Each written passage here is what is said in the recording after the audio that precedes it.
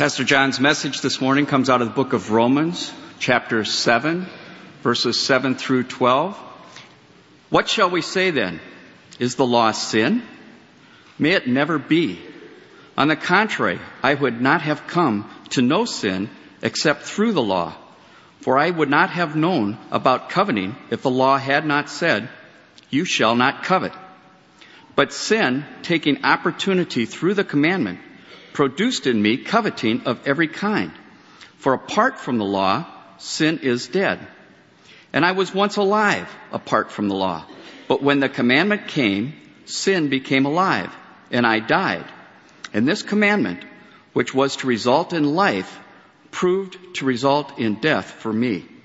For sin, taking opportunity through the commandment, deceived me, and through it killed me. So then, the law is holy, and the commandment is holy and righteous and good. Let's pray together. You've been with us, Lord. You've been with us as we have worshiped in song and prayer and praise and scripture.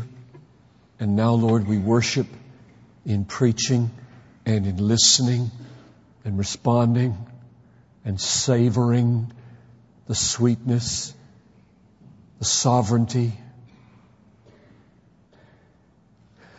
of our great God and His Son, Jesus Christ. Father, you are great. There's none like you. Don't leave us to ourselves in this last portion of worship. Brood, I pray, by your Spirit over this people. And may the weight of glory be felt. Make yourself known in this room by your word, I pray. And humble us as we come to know our sin. And purify us. And empower us. And set us free to love and to witness and to lay down our lives for the high calling of magnifying Christ in the world. I pray that the words of my mouth and the meditation of my heart would be acceptable in your sight, O Lord, my rock and my Redeemer. Through Jesus Christ. Amen. Today is Palm Sunday. It's that moment when Jesus was moving into Jerusalem in the last week of His life. And it gets all of its significance from why He was coming to that city. Why was He coming? Now let me read His answer to that question. Behold, we are going up to Jerusalem, and the Son of Man will be delivered to the chief priests and the scribes, and they will condemn Him to death and will hand Him over to the Gentiles. They will mock Him and spit on Him and scourge Him and kill Him. And 3 days later, He will rise again. He's going to be killed. That's why He's coming into the city. Why this city? Here's His answer. I must journey on today and tomorrow and the next day, for it cannot be that a prophet would perish outside Jerusalem. I'm on my way to perish. There's an intentionality about this, isn't there? There's a plan here. There's an intention here to die. Why? I'll read His answer. The Son of Man, Jesus said, did not come to be served, but to serve and to give His life a ransom for many. Ransom? What's ransom? Somebody's captive somewhere?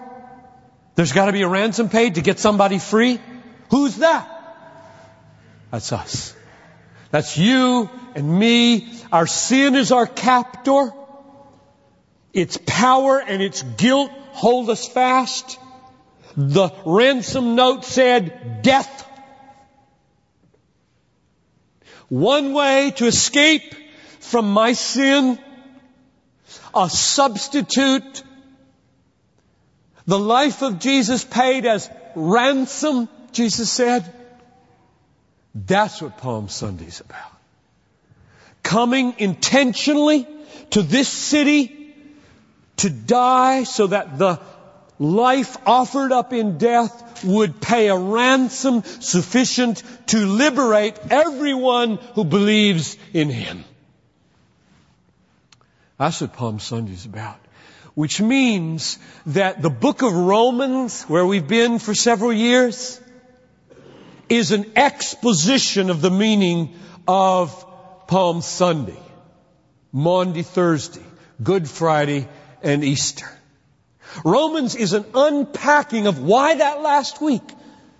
Why a cross? Why 3 days in the tomb? Why a resurrection from the dead? Why so much plan and intentionality going into this death? And Romans massively unfolds it for us. Chapters 1 to 5 describes our need for it and our condition, and then the glorious provision of, through the redemption that is in Christ Jesus, a justification by grace alone, through faith alone, apart from works of the law. In other words, all of us ungodly people, by simple trust in a Redeemer, Jesus Christ, can have all of our sins forgiven for His sake, clothed with the righteousness for His sake, adopted into the family of God for His sake, given inheritance of everlasting life for His sake alone. Not to him who works, but to him who trusts in the one who justifies the ungodly. His faith is reckoned as righteousness. Chapter 4, verse 5, one of the greatest verses in the Bible for sinners like us. Not to the one who works, but to him who trusts in the one who justifies the ungodly. Unthinkable. His faith is reckoned as righteousness. Now, here we are at the end of chapter 5, and Paul is in big trouble.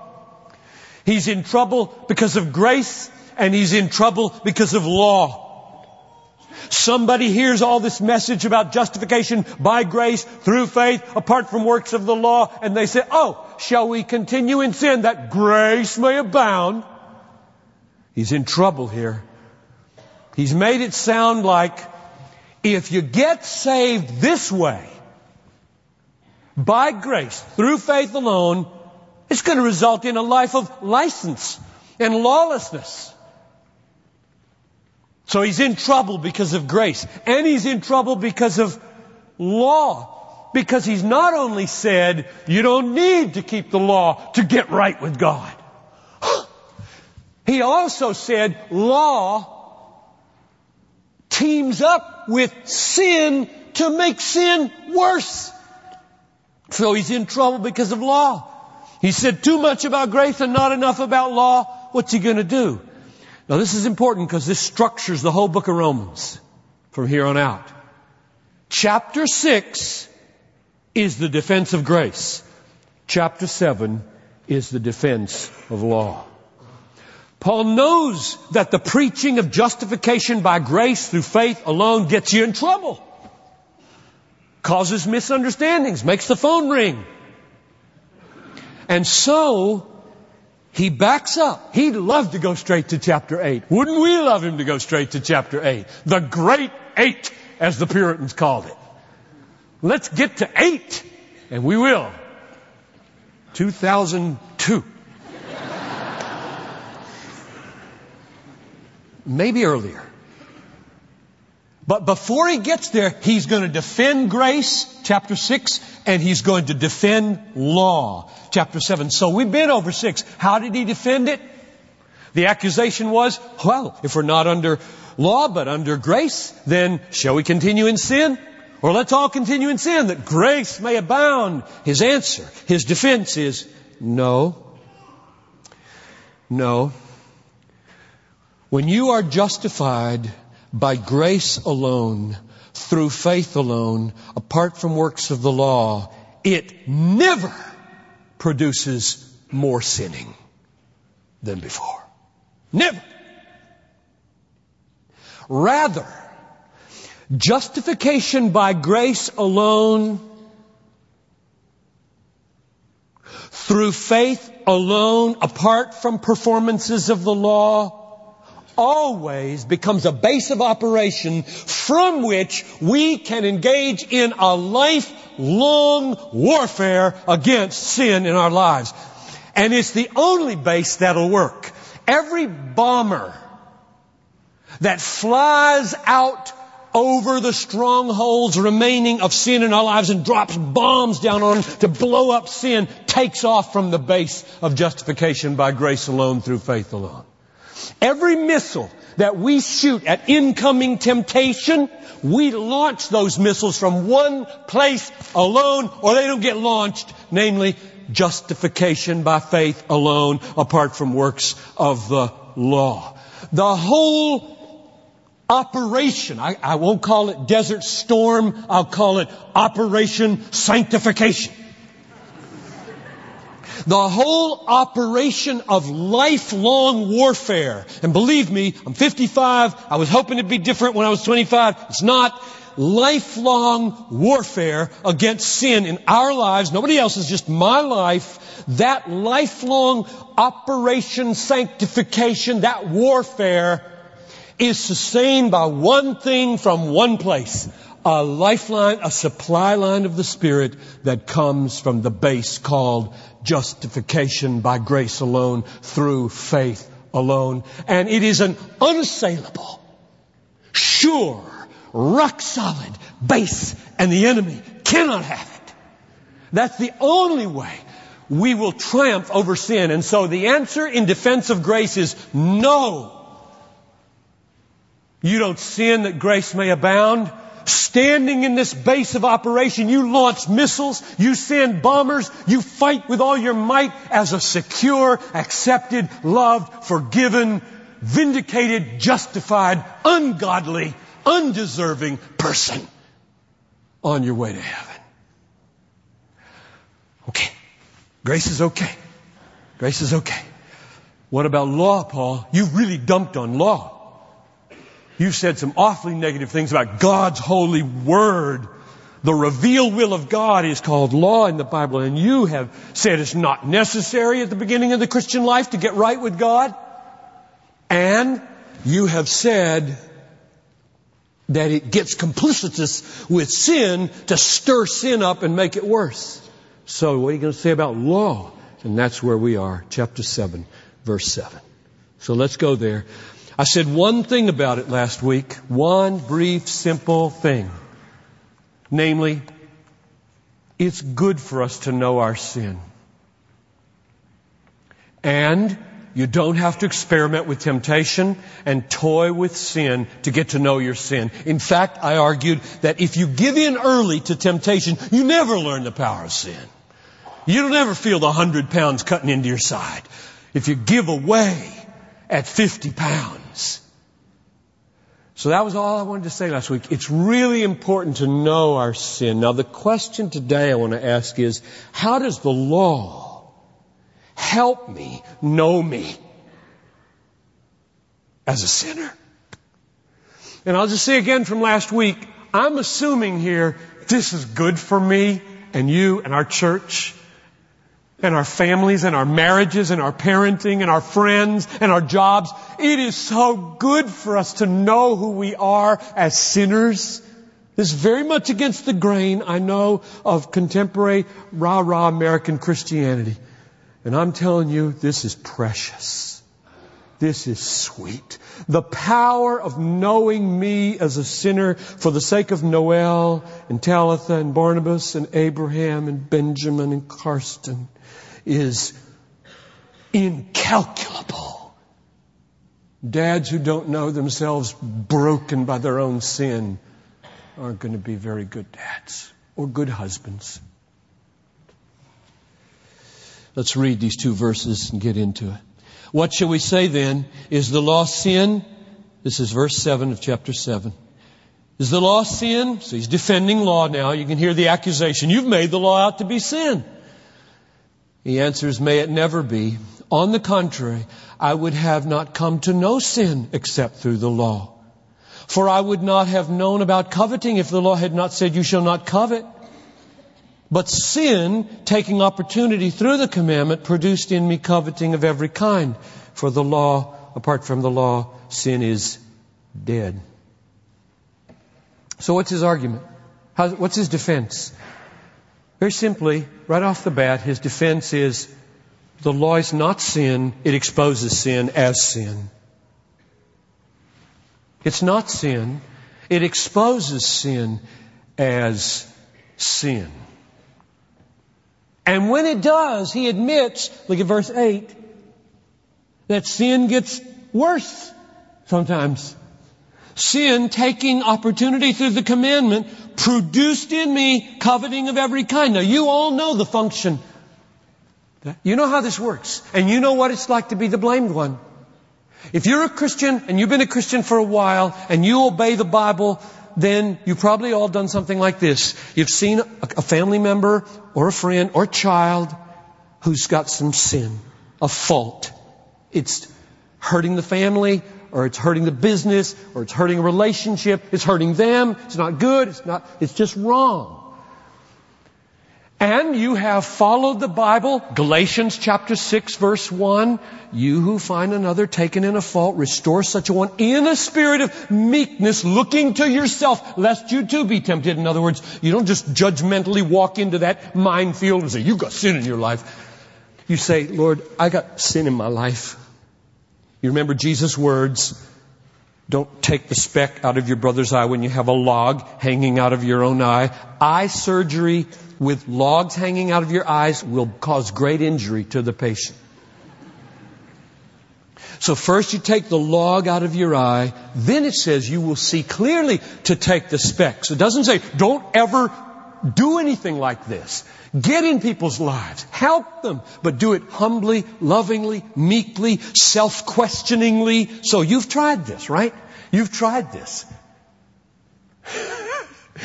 And one of the things that happens often is the very sin you're trying to point out flares up and gets worse in your face. And who gets blamed? You do. We know this. And you feel at that moment unjustly blamed. And you know what? So does the law feel unjustly blamed. That's what Paul's trying to get across here in verse 8. Sin, yes, it is made worse often by the law. It does stir up. The law does become an instrument of that kind of flare-up. But don't blame the law. Blame sin. You shouldn't have been blamed at that moment. Had you cleansed? Had you done it biblically? So I'm asking today, how does the law help me know my sin? And I ask it because I want to benefit from the law all I can. And it says in verse 12, it's good, it's good, it's good. The law is good. So if one of the good purposes of the law is to teach John Piper about his sin, I want it. Go ahead. Do your work. Because I know this will be good for my marriage. I know this will be good for my parenting. I know this will be good as I try to lead the church. I know it'll be good for me. Go at it. And we know it's painful. We know that exploratory surgery is painful. And biopsies can be painful. And diagnoses can be painful. And treatment can be painful.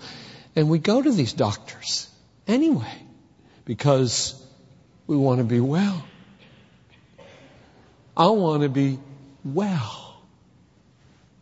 I hate sin. especially mine. I hate sin in general, but I really hate mine. Nothing makes me more angry than when I fall short of God's expectations in my life. So I want to know this. I want to know not only the sins, I want to know the condition, the sinful condition from which the sins come. Now, you may ask me, you see that in the text, that sinful condition thing? Beneath sins? I do. Look at verse 8.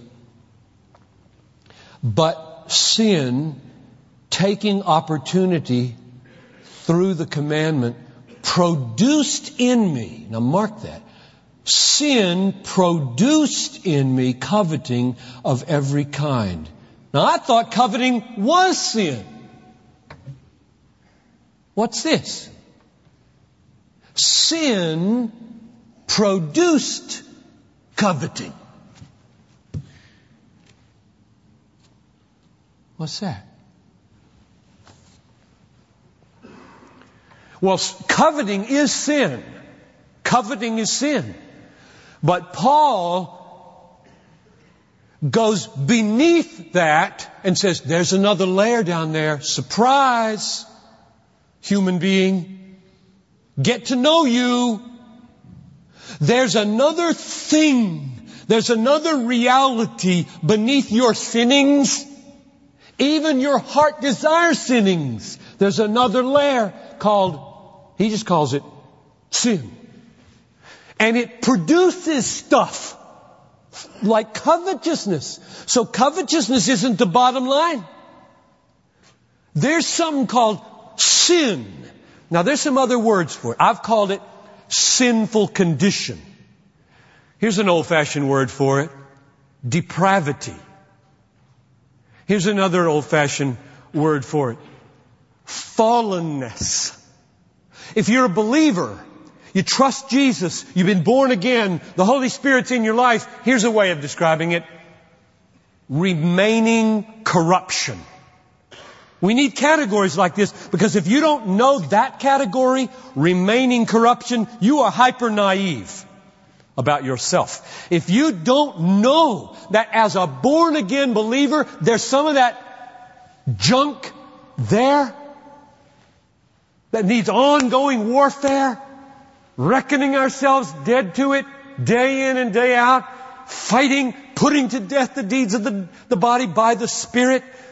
So now what I've learned from Romans 7:8 is that beneath my coveting is a condition called sin. He treats this word sin, singular, like a power or almost like a person. And the reason I think that is because he says it's looking for opportunities. You see that? It takes opportunity, verse 8, through the commandment. It will even, wicked that it is, it will even look to the holy, just, good law of God and say, here's an opportunity to make sin flourish. That's what my nature does. That's who I am. That's called prostitution of the law of God. I will take this holy, pure, and beautiful thing, prostitute it to my purposes, to exalt myself. You can do it by license, or you can do it by legalism. So I want to ask now, again, how does it work? How does the law work to help me know that? Help me know that layer down at the bottom called sin. Not just my coveting, but the thing that produces my coveting. And the way he says it works is that you get to know your coveting. He says, I wouldn't have known what it was to covet.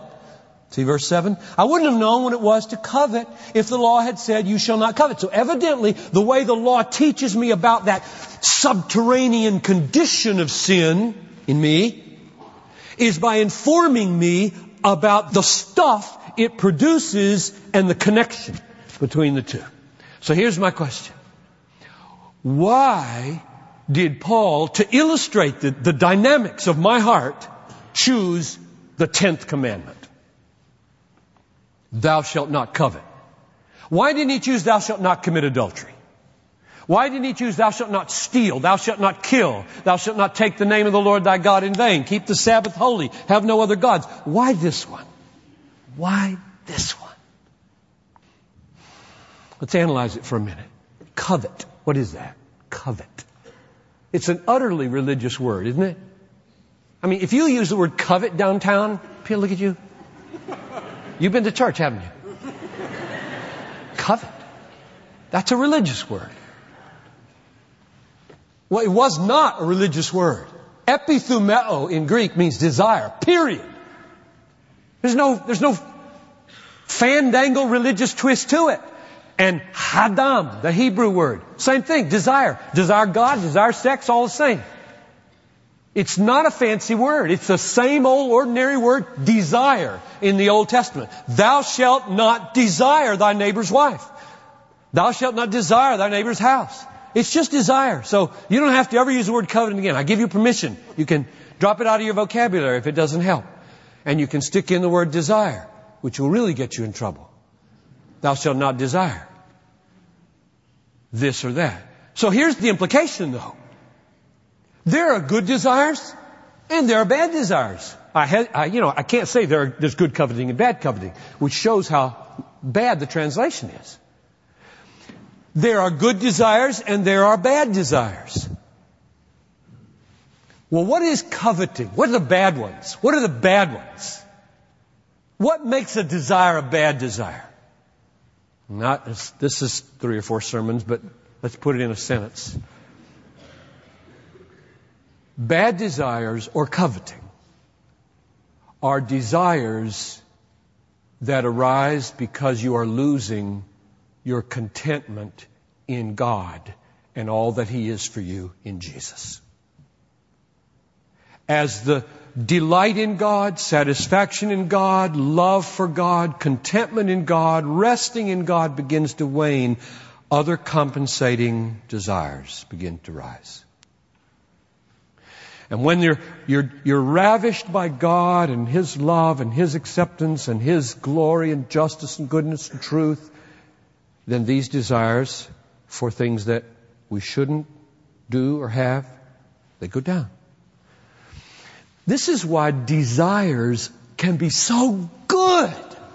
Because when God is high in our affections, our desires for Him and His ways are really strong. Why? Because they show Him great. And when these other desires start to rise, like covetousness, they cry Him down and show that He's not sufficient, He's not adequate, He's not our treasure, He's not our diamond. And these other things must be. And so the world will look at us and they'll say, well, I guess you cherish the same things I do. And He's dishonored. And those things are honored. That's why desires are massively important. And why the 10 Commandments ends, you shall not have unwarranted desires. So, now, why did He choose that?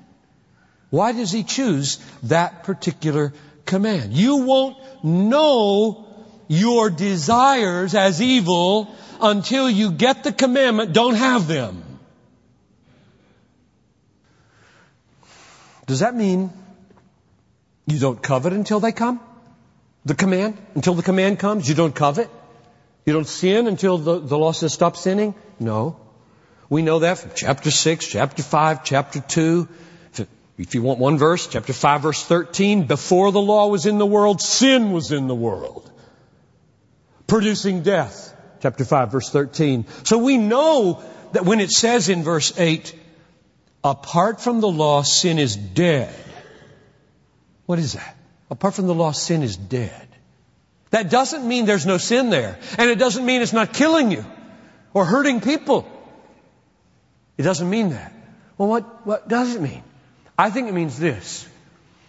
Until the law comes, our sin is not known as sin. It's not felt as sin. It's not experienced as sin. The desires we have until an external authority or standard lands on us, our desires are law. They're not felt as sin until there's somebody coming into our face saying, you know, you shouldn't desire that. We'll say, our desires were just running free. They weren't experienced as sin. They were just fulfilling our desires, our heart. And there they were. And then along comes some commandment or prohibition or limitation and cuts right across our desire path and says, you shouldn't have that desire. And then sin is alive. Not in that it wasn't there doing stuff, but we see it as sin here. And before then, it was there lurking as sin, functioning as sin, but we didn't see it as sin. We didn't experience it as sin. So, we're almost there. How does the law help us know our wrong desire?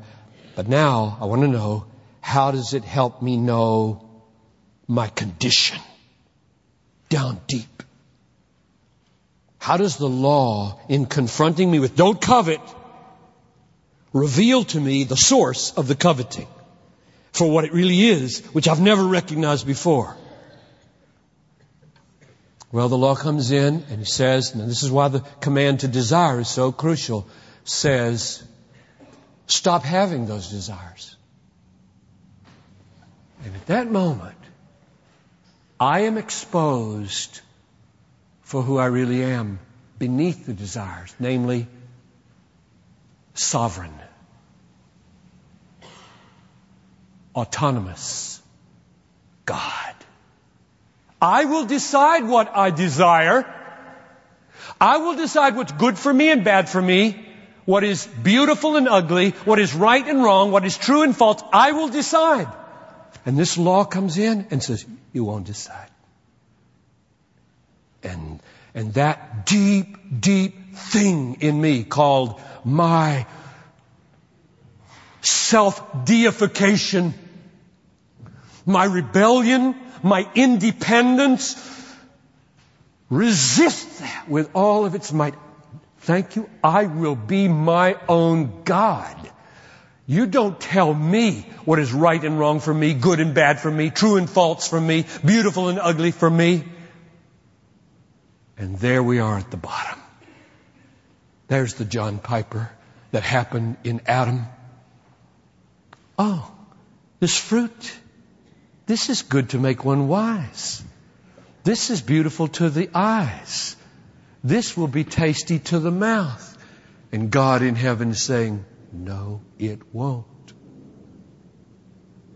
And at that moment, the whole human race became like God. And that's been our identity ever since. We will be God. We will decide what is right and wrong. We will decide what is good and bad. We will decide what is true and false. And we never know that that's who we are. We never know ourselves as rebels. We never know ourselves as independent. We never know ourselves as feisty, AWOL soldiers until the King of the universe speaks and says, don't do that anymore. Try this out on your children. I mean, this is not news. And if there are not many children in here because Sunday school is going on, but at this point in the service, I could say, now children, I've used some big words, sovereignty, autonomy, deity, self-deification. You don't have a clue what I'm talking about. But you know this, that when you want a toy that your friend has and you grab it because you want it, and your mommy says, don't do that, that's wrong.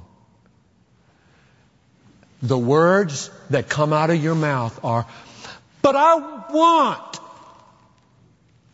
And in that little person's head, but I want is law. It's the end of the argument. That's the bottom line reason why I should have it. I want it, therefore I should have it. Desire equals deserve. before the law comes. We are our own law. What I want, I do until a law comes. And then I got to make a choice. There's a God of the universe, and the law says God will decide what's right and wrong. God will decide what's good and bad. God will decide what's true and false. God will decide what's beautiful and ugly. And you can submit or die. And oh, the rebellion in our hearts. This is why I say it's so good for us.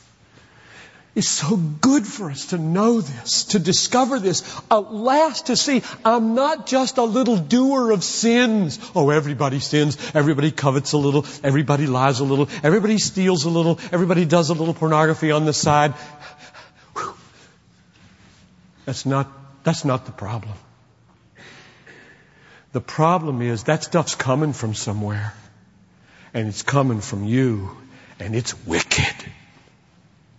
And it's called rebellion. It's called the flesh. Chapter 7 verse 5. Chapter 8 verses 7 and 8. And the flesh cannot submit to God's law because it will not. Because it is so rebellious and so independent and so sovereign. And if we're willing to let the words come out of our mouth, so godlike in its rebellion against the one and only God. That's what the law teaches us. That's what I need to know. That's what I need to know. And you need to know it too. Who are you? Let me try to draw this to a close. It's Palm Sunday, right? Crucify him on Friday. Hosanna, Son of David, blessed is he who comes in the name of the Lord on Sunday. This is wicked. People waving palm branches on Sunday and crying crucify him on Friday. Palm Sunday, Maundy Thursday, Good Friday, Easter is all about this. Chapters 1 to 5 is the solution for how ungodly. That word ungodly is not a throwaway word in chapter 4 verse 5 where it says, not to him who works, but to him who trusts in the one who justifies the ungodly. That's not a throwaway word. That's me. Now, chapter 7 is trying to help me know me. Why? So that I will cherish Christ, cherish the cross, cherish faith as the way rather than performances that I can't do. So, there are believers in this room, and no doubt, some unbelievers in this room. For believers, I just long for you to trust Him more. Look away from yourself. It is so deadly, believer and unbeliever alike. Right now as we close, don't say, oh my God, you might be exactly right about me, so I've got to go in here and get this fixed. Never start that way. Don't start that way. You can't fix it. You will never measure up. Ever in this world will you measure up to the holiness of God. There is one way home. Look away from yourself. Look away from the corruption. Yes, I've just spent, I don't know how long, 30 minutes telling you to look in and get to know yourself. Now I'm telling you, quit that. And look out to the cross where all the righteousness is provided, all the condemnation is borne, and let there flow the simple, I'll trust that. I'll trust Him. And then this stuff, which remains, and we begin to drop bombs on it, we begin to shoot missiles at it, and we engage in Operation Sanctification for the rest of our lives. But in the end, that saves us. That saves us. And that is gloriously good news. Oh, 'tis so sweet to trust in Jesus and to take Him at His word. just to rest upon His promise, just to know, thus saith the Lord, Jesus, Jesus, how I trust Him, how I proved Him o'er and o'er. Jesus, Jesus, precious Jesus. Oh, for grace to trust Him more. Would you stand with me? Jesus, hundreds and hundreds in this room right now mean that from the bottom of our heart. Help us, answer us. Want to trust You more. Trust You for forgiveness. Trust You for righteousness. Trust You for the Spirit. Trust You for courage. Trust You for help in sickness and in tough situations this week. We want to trust You. Help us to trust You. And for the unbeliever, Lord, who's at a crisis moment in their lives, bring them on in, I pray. And all the people said, Amen. You're dismissed.